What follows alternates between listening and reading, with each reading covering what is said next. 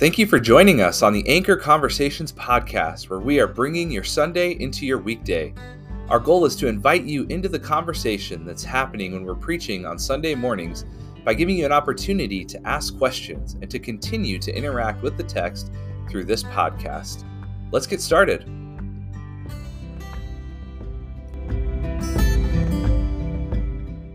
Welcome back to another episode of Anchor Conversations. This is Tyler here with Jason. Jason, how's it going? Hello, it's going good. Was thinking about this week. I think this is definitely, of all the podcasts I've ever done and hosted with you, this is my favorite one. So same, same. Yeah, by far. It's not even close. If you were to try and get a distant second, I bet you couldn't even find one. So yes, that's true. It's my favorite as well. Good. So, that's encouraging. This week we are discussing your sermon from Mark chapter 4.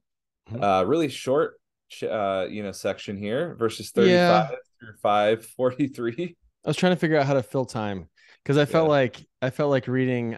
I think if we were to count up all of the minutes that I actually was reading something, I think it was like 8 minutes of the sermon was me reading the text. So it was real short. Yeah, I mean, that is my fault. I mean, I kind of put together what we're going to be saying. So it was intentional, but then you start to get into it and you're like, oh man. One of the things behind the curtain was I think on Saturday I thought, all right, how am I going to read this? Where am I going to read it? And I thought, man, by the time I read this whole thing and then start talking about it and get to the end, everyone's going to have forgotten like where we're at. So everyone will be sleeping. Yeah, it was just a choice of let's just read it as we go and see what happens. Yeah, no, it was good. And your big idea was that all creation obeys the voice of its creator and king. And you went back to this idea of reels, like Instagram reels. Yeah. So I take it that you're spending a lot of time on social media lately with all these reels, especially given the fact that you were texting me videos from Instagram last night. I mean, I guess that is a way to think through it. It's more like I think like when I was in my preaching classes, they say, there's snapshots. I just think we don't, in modern day, vernacular, we could talk about this is a Polaroid, I don't know. I don't know what they did back in the day, but we're just like, these reels, these pictures, these short stories, whatever we're talking about, just trying to make it more relevant, because that's the kind of guy that I am. So you're very relevant. Always trying to be relevant. That's me. And when people look at me, they're like, he's always trying to be relevant. I know. That's totally. No, but it was helpful. My shoes cost $35. You can buy them at Ross. It's what relevant people do. That is relevant. No, but the 4 reels were helpful, and we were talking actually last night community group about how a lot of us felt like we were in the story kind of watching it happen, so it was a good that's good job of that. But these 4 reels of obedience to the king, and we had a lot of questions sent in, which is awesome. I said this the last time I preached, but if you weren't there to hear it, what's really cool about the questions that are sent in is that it's really the body, the congregation, kind of setting the table for this discussion, so that we all have kind of a piece in what we're doing here. It's not just you and I coming up with stuff, but it's everyone's contribution, and that's the way I view it. So we had a lot of questions, which is really exciting and helpful. So keep sending those in. There was one question that I had that someone else literally verbatim gave the same question. So but otherwise, none of these questions are mine. These are all from everyone else. So that's great. I'm just kidding. I'm just kidding.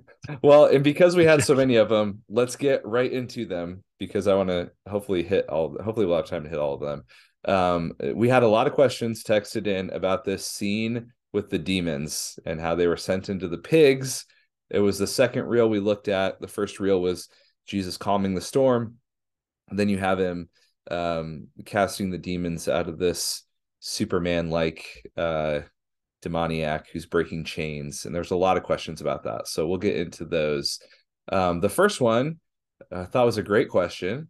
Was, did the demons die when the pigs drowned? So Jesus casts out the demon, the legion of demons, into 2,000 pigs we see in the story. And the question is, did the pigs drown when they ran off the cliff possessed by demons? And if not, what happened to the demons? Where'd they go?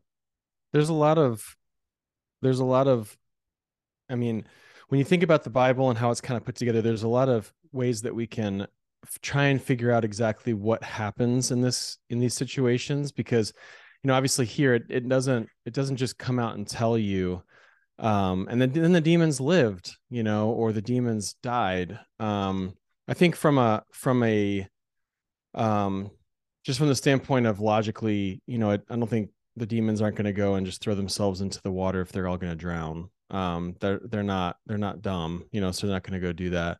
Also, they, what their whole point of what the demonic activity here is to be kind of relentless,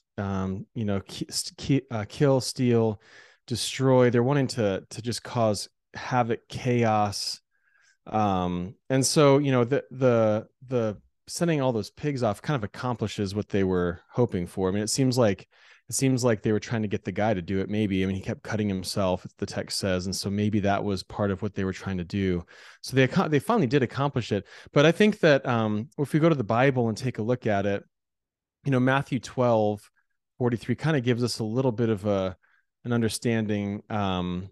Matthew 12:43, when an unclean spirit comes out of a person, it roams through waterless places looking for rest, but doesn't find any. Then it says, I'll go back to my house that I came from. Returning, it finds the house vacant, swept, and put in order. Then it goes and brings with it 7 other spirits more evil than itself, and they enter and settle down there. As a result, the person's condition is worse than the first. This is part of Jesus talking about, he's trying to give an example of why you can't just say, I'm going to remove this out of my life. You have to fill it with something else. And he's using the demons as an example. And so, they're going to be roaming around looking for someone else, another host, I guess. And I don't know what Jesus did with them in terms of, how he was processing them, because the other question you could ask is, well, then are they just going to go find another host? I don't know, because if they go into the pigs and then they get thrown off a cliff, they don't die. But there's also other kind of, Josephus talks about demons being able to go in water. This is where we get into some stuff that's just, in some ways, you're like, it's fascinating because we're trying to figure it out. Talk about, people have angelology and demonology, and they're trying to understand it. You have books like This Present Darkness, or, when I was a kid, those kinds of books that they're not theologically accurate necessarily. They're just, they're just trying to give a good story about something. But, I think at the end of the day, they're going to be thrown into the abyss, which actually, if you go to Luke, the account in Luke 8 of the same story, he doesn't say that they were afraid to be sending out of the region. He says that they were afraid, they didn't want to be sent to the abyss. They were thinking that Jesus was going to send them to the abyss, which is referenced in Revelation 20, where they are essentially, it's the kind of the final judgment. And we're talking about the keys being opening up the abyss and Satan being thrown there, and he's so this idea of the abyss is kind of going to be where they're judged. And so they had a fear that that's where they were going, and they didn't want to go there. They wanted to be able to do what they were doing as well. And so, yeah, I think that'd be my answer. No, what happened to them is they were probably roaming around. Maybe Jesus actually cast them out in such a way that he prohibited them from, entering into anybody else, and they just wound up just going. We don't know. We don't know the answer to that. But no, they didn't die. They would have been tried to find a new host to try to be a part of. So, Okay, that's a helpful explanation of that. A related question is this idea of them finding a new host or doing whatever they're going to do is maybe more philosophical, but why does Jesus allow demons to do things anyway? We saw in the text they're begging him for permission to go into the pigs, and they're powerless to do in some ways with whatever they want to do. They're subject to Jesus, is what I should say. So why does Jesus allow demons to do things? Why doesn't he just rebuke them and make them disappear? Why doesn't he throw them into the abyss? Yeah, I mean, this is getting in. This is this is getting into a little bit of the. I think we could probably meander our way to questions of like the age old millennia questions, philosophical apologetic questions of like the problem of evil. You know, if you ever took a philosophy class, or maybe you went to Bible school or something like that, and you took an apologetics class, you're going to be dealing with some of these things. Which is really the question is, if God is good, and if God is God and can do anything, why is there evil in the world? And that's, people use that as a proof for why God doesn't exist. It's like and then really it's trying to disprove that somehow and understand it. Which I understand. The question's a good question because you do have this commingling in the world of evil and sin and God and his people. That isn't new to Jesus' time. Like demons have been around the whole time. I mean, from when sin came into the world, actually from when Satan and the angels, demons are angels that have fallen. So they're no longer, they rebelled. They no longer are following him. They no longer, they know he's the authority, but they're rebelling. And so, from that standpoint, you can ask the question, well, why didn't he just destroy them immediately? Why did he let them do what they're going to do? And I guess I have maybe two answers to that. Maybe they're not even going to be, these answers might not be fully helpful, because I don't know if I can answer that fully without just saying something like, which isn't going to be definitely going to be helpful, but God's sovereign, which is kind of what other people say, God's sovereign, which is true. So I want to make that, it's overarching what I'm about to give you two specifics, but I would say the first one is I don't know, which definitely isn't helpful for you. But within my I don't know answer, I would make sure that we do know this. Sometimes we focus on the things that we don't know, and we get confused and thrown into disarray. And instead, I think it's helpful to focus on what we do know. And here's what we do know is that God's character is intact. It hasn't changed. He's still good. He's patient. He's loving. He's kind. That's who he is. And he will not leave justice undone. Like, those things are all true in who God is. So with Jesus here and the demons, he's good. He's patient. He's loving. He's kind. He's not, hoping the demons are going to follow him. They've lost their chance. They don't have the same chance we do. But justice will be served. Revelation 20 shows it. They will get their just due for their rebellion. It's going to happen. So we know that that's the case. There's something that God is allowing to take place now. And if you look at places like Job, like the book of Job, why did you can ask the same question? Why did God allow Satan to test Job? Why did he do that? Why did God put the tree of the knowledge of good and evil in the garden? Why didn't he just leave it out? Like, that's, why did he send the storms that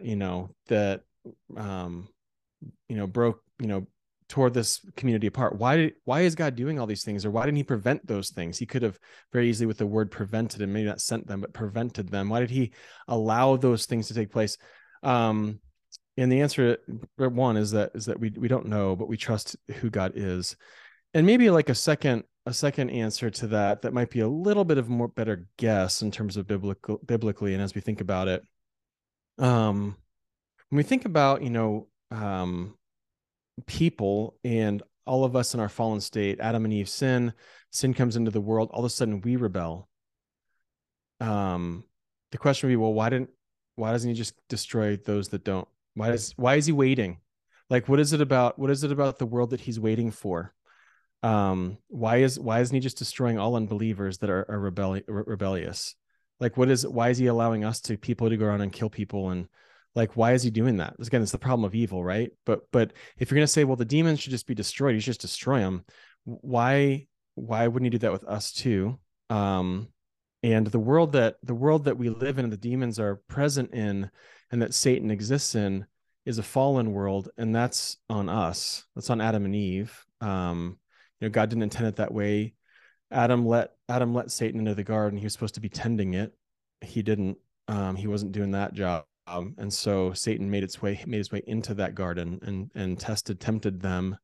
And so, you can ask that question too, like, well, maybe there's something there, that we just have to consider in terms of even us. Like, what is it about God's patience that allows him to mete that out? And it could be that there is, if there's going to be judgment and justice for Satan and his demons, which are, it's going to come, maybe those all need to happen at the same time. If that's going to take place, the rebellious ones need to find their justice at the end of the day. But even now, he's allowing time for the people that don't know him to come to know him. There's this period now that's going to be able to, happen and take place. We live in a really weird era, a weird place, because good and evil exist together, holiness and immorality exist together, God's patience exists with inexpressible cruelty and harm. Like, all of that stuff exists together in this world. We almost have two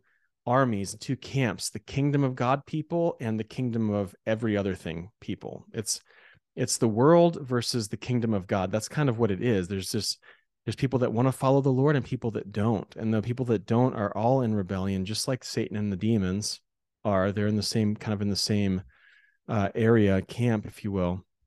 And the time has not come yet. I mean, Jesus clearly is dealing with them here. He casts them out. They have to obey him. God's not out of control in the demons and Satan. Again, you read the Old Testament, Satan has to ask to do stuff with Job. I mean, that's true. So God is still in control, but for whatever reason, he just hasn't done that. I would also add, last thing, Tyler, sorry, I know I'm talking a long time. I just want to make sure I'm clear on this, but the last thing I would say is, if you're in a situation where you feel like, man, I just don't want demons around because they terrify me, I get it. I do get it, because we should be reverentially, in some ways, like, they are bigger beings than we are. So, and angels are the same way. I mean, we don't stand a chance. Like, there's something about that we don't, unless that the spirit that dwells within us is greater than the spirit that is out there trying to get us, which is absolutely true. The spirit of Jesus Christ is in us, and they had to ask his permission to do anything. And so as we sit here, I think that we want to walk a line, if you're wondering about just demons in general, of having a mentality that the spiritual world exists. It's there. It's around us. We see that sometimes in the Bible, people's eyes are open to it. And so there is a spiritual world around us that is existent, that we can't necessarily see. We don't want to be so consumed by it that we think about it all the time, and we almost think about it like this is a shiny toy that I get to look at and play with. I think that that's dangerous. I had a friend one time who had just this fascination with demons, and he would want to go find them. He'd want to go find people that were possessed by them, and he'd want to taunt the demons and do this. I remember one time I just told him, I just don't think that's wise. I mean, read the book of Job. Read the book of Jude, and Jude even says, like, Michael the archangel doesn't rebuke Satan alone, even though they're kind of equal in their power. He says, God rebuke you, because there is no reason for us to try to come to this position of like, hey, we're going to take authority over demons, or have that kind of understanding. The 7 sons of Sceva and Acts were just destroyed by a demon possessed dude. Like, and those demons talked and said, hey, Jesus, we definitely know. Paul, we've heard of. We don't know who you are. And they just took him out because they tried to be bold about it. At some point we just say, look, I don't want to have this is my position. I know that they exist. I don't want to have anything to do with them, because I know that Jesus is with me, and I'm just going to focus on him, trust him, walk with him. And I don't need to try and like entertain this fascination with this kind of world. It's one of the reasons not that anybody shouldn't, but I don't like to watch horror movies, because I feel like it makes me fearful of something that I shouldn't be fearful of. I have the Spirit of Christ in me. So anyway, that's a really long answer, but I just want to make sure that I'm answering the question as fully as I can. So it's a complex question, so it needs a longer answer, especially this idea of the problem of evil. We went to a conference recently, and there was a debate on the problem of evil at the conference, kind of 2 Christian views of the problem of evil and how do we understand it. And honestly, I was in over my skis for that, but a takeaway for me was, and in this conversation of, why does Jesus allow demons to do things, and why evil, and all that, one of the things, the takeaways for me was to remember, God is not removed from the problem of evil. What I mean by that is he's sovereign over it, yes, and also he took on flesh and he entered a world corrupted by evil, and he felt the effects of evil on him. Not that he did evil, not that he sinned, but that he was tempted just as we are. The Bible tells us, and that on the cross, Jesus bore the consequences of our evil. Um, and all of that was intentional. He wasn't out of control. He wasn't a victim. He was in control of that process. He was doing so to save us from our evil. And the demons shudder at his presence, and they recognize him for who he is.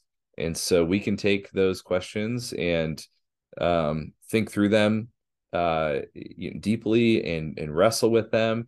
And at the end of the day, recognize Jesus bore our sin. Jesus rose from the dead and conquered death and sin and conquered evil, and he will do away with it one day. And then that's kind of the field we play on. And then from there, we can kick around the ball of demons and try and figure out maybe what we believe, or, like you said, we don't need to go down maybe trails that aren't helpful, but we certainly have that foundation of Jesus wins. Jesus, is in control, and also he's not unaware of the effects of evil, because he experienced it in bodily form, and conquered it. So that's good. All right. So we're still sticking with this demon possessed man, this story, but kind of going out from it, the effect of the demon possessed man after he's healed. Jesus sends him and tells him, go and tell your family, go to your town and tell everyone what the Lord has done for you on this day. And this is a question that I had as well. And actually 2 people sent the same question. And so a lot of us were thinking this, because in the story of the girl raised from the dead, Jesus tells the family, don't tell anyone. And we've seen that throughout the book of Mark up until this point. Whenever he's doing miracles, a lot of the times he's saying, don't tell anyone, keep it a secret. But here we have him telling this demon-possessed man, go and tell everyone. So what's up with that? Why do you think Jesus told the demon-possessed man to go tell his family, go tell his city? But with the girl's family, with these other miracles, we have Jesus saying, keep it a secret. And then there was a follow-up question another person asked, when do we know it's okay to testify to his miracle? So how do we determine that in our own lives? Okay. Good. Those are good questions. I would say to the first question about what's the difference between the messianic secret, because that's part of Mark's, one of the themes of the whole Gospel of Mark is this messianic secret. Is Jesus is trying to keep the secret of the Messiah. He doesn't want people to know it yet. So we have seen it a lot where that's the case. I think one of the answers could be, and is likely, that this side, where over by the Decapolis, where he is now, where he went across the Sea of Galilee and he met this man, is a predominantly Gentile area. And so the idea of being mistaken for the Messiah, which is a predominantly Jewish, is the Israelites would have been thinking about this from the Old Testament. They would have had that in mind all the time. Probably was less of a concern for him with the Gentile audience, because they wouldn't have been thinking, oh, he's the Messiah. They wouldn't have had a category for that. Or if they did have a category for, which they may have because they were around people, but it wouldn't have mattered. I don't think they would have cared. They would have just thought that's their thing. So they necessarily wouldn't have equated it. What they would have thought is, man, there's a man, look what he did to this demon possessed guy that we couldn't get around. And so it was a testimony to those people that, hey, there's a guy who is doing miraculous works. It's really highlighting the power and the authority and the rescuing power of who Jesus is. It's really a gospel. Maybe it's a gospel type, like looking forward to what he does to us. He takes us that is just filled with all this stuff, and he removes it. he removes it at the cross, and the resurrection, it proves that it worked. And so then it's just really like, this is what he did with the demon possessed man in a Gentile area isn't necessarily showing forth the Messiah. What it's doing is it's showing people, hey, there's a guy that can change my life. Who is this? Who then is this? Like, who is this guy? And so I think that's probably the answer. I read that in a couple commentaries as well. And so I think that's probably it. There's the other one I think that would go along with it is that, Jesus didn't always hide his miracles. I mean, he's out doing lots of different things publicly. He's healing people and removing demons from them. People are seeing him do that in the countrysides. And so he's not always doing that. But there is a difference in some ways between that and him raising somebody from the dead. Those are really different things. I mean, I think that the raising somebody from the dead would have signaled something way bigger, because he could have just been he could have been a prophet. He could have been a traveling miracle dude. He could have been, there was a lot of people at this time that were claiming messiahship or, claiming that they were something. And there were other people doing miracles or, praying for people. But I think that the raising of the dead specifically was something is like, hey, we need to not. I think it's one of the reasons why he said she's sleeping. He wasn't lying. I mean, she was going to get up. So it's not like he's like, I know. Maybe technically he could have said, I know she's dead now. Give it a second. Like it's going to change it. But I think what he was trying to do was say, hey, if people know that this is about to take place, they're going to try and take me by force and make me the king. I don't want to do it. And it's going to be dangerous for everybody here. And so, so he just said, hey, she's sleeping. Hang on. You're fine. She's asleep. And then he went up and she was unconscious, asleep. Her body wasn't working. Everything stopped, but he reversed it. So I think those are two answers I'd give to that. And then the third thing, or that second question, I would just say it's always okay. There is no waiting at this point. The reason that they were waiting here, and Jesus was telling them that here, was because of that messianic part where he was really trying to wait. His time hadn't come yet. He knew that his kingdom and his throne wasn't going to be made of gold, but it was going to be made of wood. It was going to be a cross. He knew that, but people weren't ready to hear that, and he wasn't ready to go there yet. There was still ministry that he needed to do. I think once he raises from the dead and he meets the disciples, I mean, the mission at that point is, hey, go make disciples of everybody, go tell them about me, testifying. John, we testify of all these things that he's done. And so I think now, like the miracles and the testimony of those things, like tell people, I mean, make it known. Do not feel like you have to hide that. That was something for this time period. I wonder if there's also, and I don't know if this came up in your study, and so this isn't objective, or I haven't studied the text in a while, but I wonder if there's something being presented here where, and we see this in the Old Testament, that there's this kind of forward-looking, the Gentiles are going to be included, and actually God's people consistently reject his prophets. And while they're doing that, God's promising, yeah, and the Gentiles are going to be included. And in John it says that Jesus came to his own, but they didn't receive him. They didn't see him. But there's this message going forward to the Gentiles, and in those two stories, we kind of have that happening. Here's the message of Jesus going forward to the Gentiles: go and tell your city. Whereas the Jews, it's a secret, and because they're not going to see it anyway. Even if Jesus says with Luke and this parable of Lazarus and the poor man, even if they saw someone, or maybe if they saw someone raised from the dead, they might believe. Well, they're not going to believe even when Jesus rises from the dead, many of them.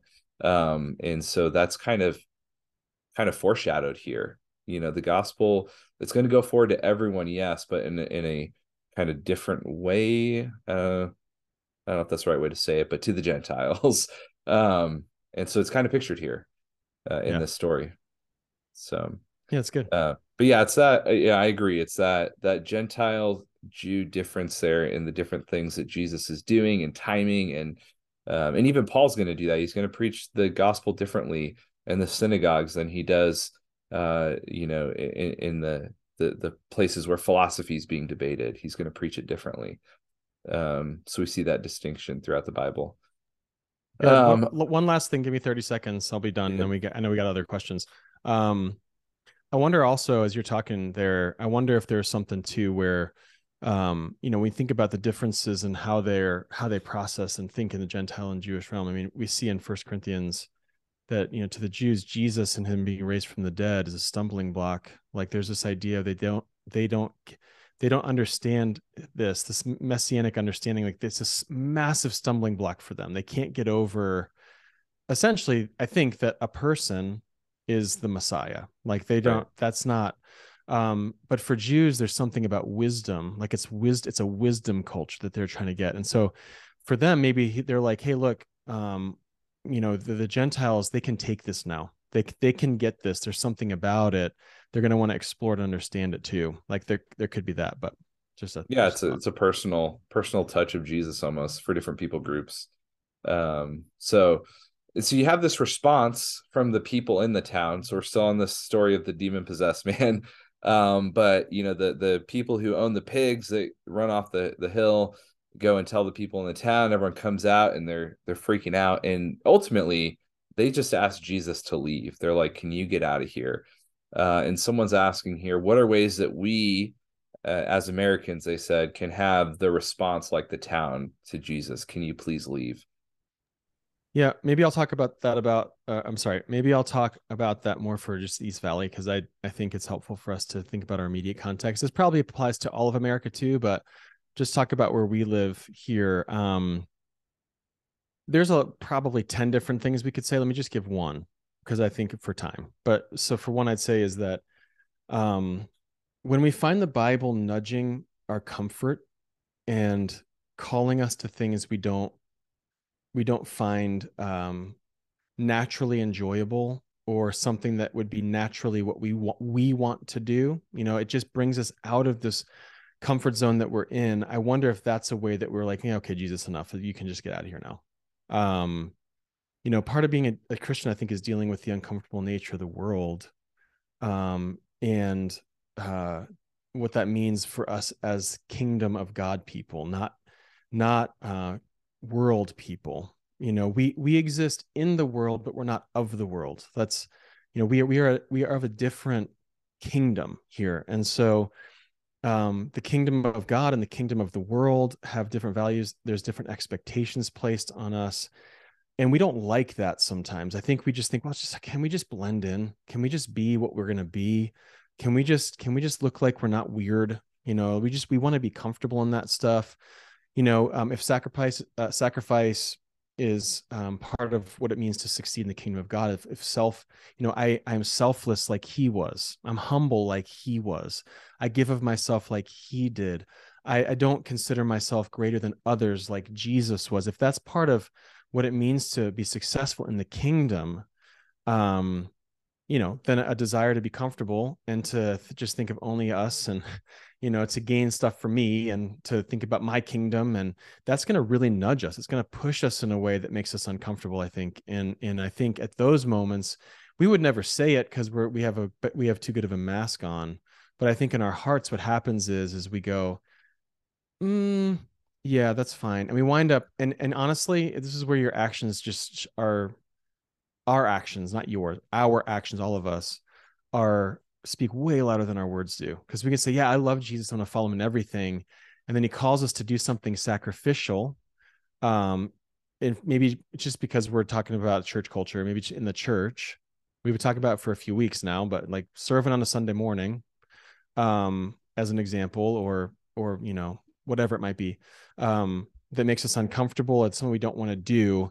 We just go, yeah, I love everything about Jesus, but just not that. Like, I think that you can hold on to that for yourself, Jesus, and we'll do something different. That's right. Yeah, I won't even add to that because my answer would be very similar. The only thing I'll say is where we feel Jesus pushing up against those things, our choice is the pigs or Jesus in that moment. For the city, they chose the pigs. So that's the same challenge for us. Okay, so this last question, we got about 5 minutes left here, so we'll knock this one out, hopefully in that time. But it's this idea that Jesus didn't allow the demon-possessed man to go with him. So the demon-possessed man, after he's healed, he wants to go with Jesus, and Jesus is like, no, go back to your town. This person texts in, so that seems sort of offensive that Jesus wouldn't let him come. And then you have Jesus only allowing Peter, James, and John to come when he heals the dead girl and her parents, obviously. So the question is, was Jesus being cliquish and exclusive in those situations? And should Jesus' approach inform our relational choices as we think about that? Yeah, I'll answer this quickly. On the first question about the guy and him sending him back, we don't know why. But we can guess. I mean, again, I wonder if it goes back to the Gentile Jewish distinction. I mean, Jesus knew that his ministry was going to be over eventually in Jerusalem around the temple. Gentiles couldn't go into the temple. It would actually caused some deeper problems, I think, because they wouldn't have been able to do openly what they were needed to do. Sorry, like stumbling over my words there, but they would have been hindered, I think, with him around. It's not that Jesus didn't love him. He actually healed him. It's not that he didn't necessarily care about him. He did. He kicked the demons out, and then he just said, hey, you need to go be an evangelist. Your job right now is to be an evangelist. My job right now is to go to the Jewish people and die for the sins of the world. That's my mission. Yours, see what God did in you and go tell everybody about it. So I don't think he was being mean-spirited there. I think it was pragmatic, probably, and practical more than anything else. On cliques, is he being cliquish with just those three? I think cliques really exist. That it's keeping people away so they don't feel accepted. They don't feel like they're in. Hey, just get out of here. Like, we don't want you to be games locked. You can't be around. And it's like, I mean, that's a real clique. We can call them cliques, but I think maybe a better way to talk about it here with James and John and the disciples is that there's, every person has realistic relational capacity and boundaries. Like, I think that there's something there, and maybe even in discipleship, specifically, perhaps with these group of men and women, Jesus realized, like, I need to get a group of guys around me that I'm the closest with, that can really know me, and show them a couple things specifically, especially when you think about some of the ways that they would, John and Peter in particular, would go out into the world and lead things and write books of the Bible. And so maybe there was just something there. I think relational boundaries do exist. I mean, I think that you think about your friends and how many friends you can have around you that you actually know and that really know you. But this happens throughout the whole New Testament. I mean, John refers to himself as the disciple Jesus loved. In the Mount of Transfiguration, it's these guys that go. At Garden of Gethsemane, he brings these guys with him. There's something about these guys that Jesus, I think, felt a kinship with, probably just a little bit more, maybe closer. You talk about, should we model that? Well, I think we do, because I think that there is something about, I feel this in me. I feel like I'm friends with a lot of people, and I love a lot of people, and I try and serve a lot of people. But I only have a few really, really close friends that really know me. Because I just don't have the capacity to have everybody be that. I think people can be close to me, but to really know me, to know all of my faults, my failures, my sins, my temptations, my shortcomings, my joys, my successes, and sharing that, it just can't be everybody practically. It's got to be smaller. And Jesus is human. He's 100% human. Yeah, he's 100% God, but he's still a human being. He has to sleep. He's got to eat. Like, there's that kind of stuff. So he has that as well. So I don't know what that means for you. I mean, if you ask that question, I don't know what that means. I do think it means that be gracious and generous to everybody. But I think to have a couple people that are really close and really know you, it's one of the reasons why huddle groups are 3 people. Because if you don't have that, then it's 3 to 4. It's nice to have a smaller group of people that really know you. You never know, like, those friendships may be lifelong. So that'd be the answer that I have that. So it's not about exclusivity, but about realistic boundaries and about being known. And I think that's the emphasis for us, is who knows you, who really knows you, and how can you welcome people at whatever level your capacity is. All right, that's good. Lots of answers there, lots of tough questions. So thanks for giving the tough answers. Yeah, I feel like I talked the whole time. Sorry, everybody. We'll give them more. I mean, ask all those questions. We'll try and answer them the best we can. Yep, and we'll do it again next week. Thanks, man. Yep. See y'all.